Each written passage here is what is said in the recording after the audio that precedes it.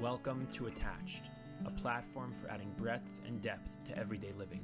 I'm Yaakov Danishevsky, and this is the Shovavim series, a special release of tools and principles to help increase self-understanding and control for a life of elevated Kedusha.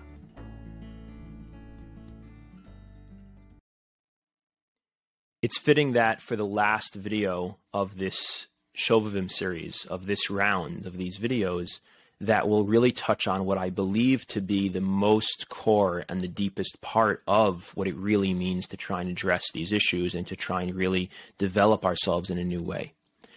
Which is that when we begin the conversation and the relationship between our adult current self and that younger child self that we spoke about in the last video and in the video before that, that younger self that was in some sort of forest, lost, struggling, dealing with whatever challenges that most kids at most stages of life in their developmental stages are going to have some struggle. It doesn't have to be that there was something profoundly traumatic or something objectively horrible going on.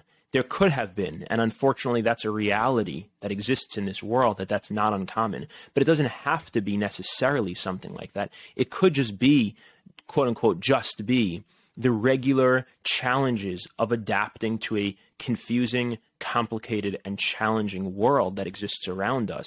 And nobody walks through that unscathed. Nobody.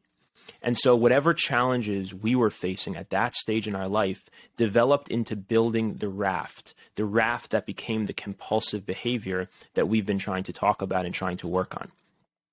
And so what we talked about in the last video was creating an understanding and a relationship between your adult self and that younger part as to what was going on, what were those challenges.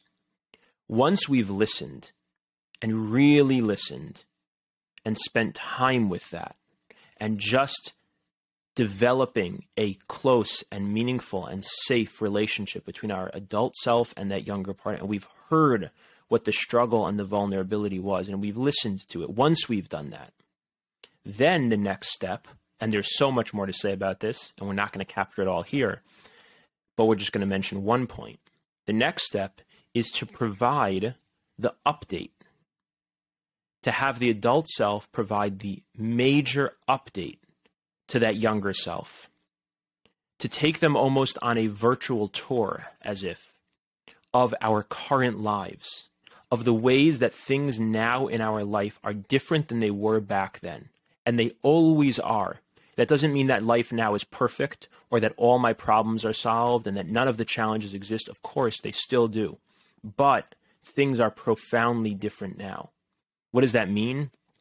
It might mean that I have a family now. I might have a wife. I might have children. I have new friends. I have a new financial situation. I have new beliefs about the world. I have new understandings about what it was that happened to me back then or what was going on back then. Back then, I may have interpreted things in a certain way that may have been negative towards myself.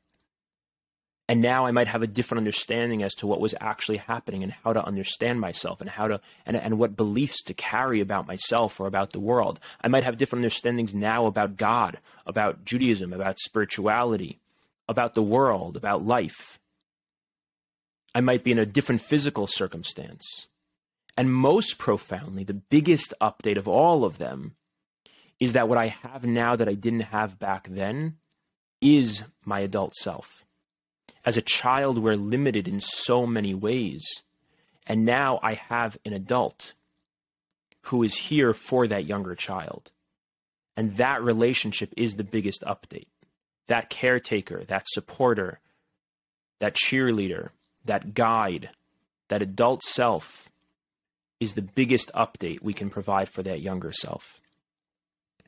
And when we can show that update and we can start to make the links to connect all the different pieces of the update with whatever it was that that younger child part of us said to us and told us about and showed us were the challenges, we can start to fill those gaps and those voids, and we can start to heal the brokenness of what the compulsive behaviors we're trying to heal.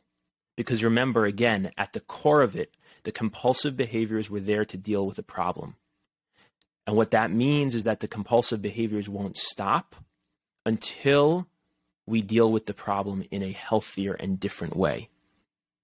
The adult self can work with the child self to address and heal and nourish and be there to try and heal and work towards addressing what those problems were in new ways, in different ways.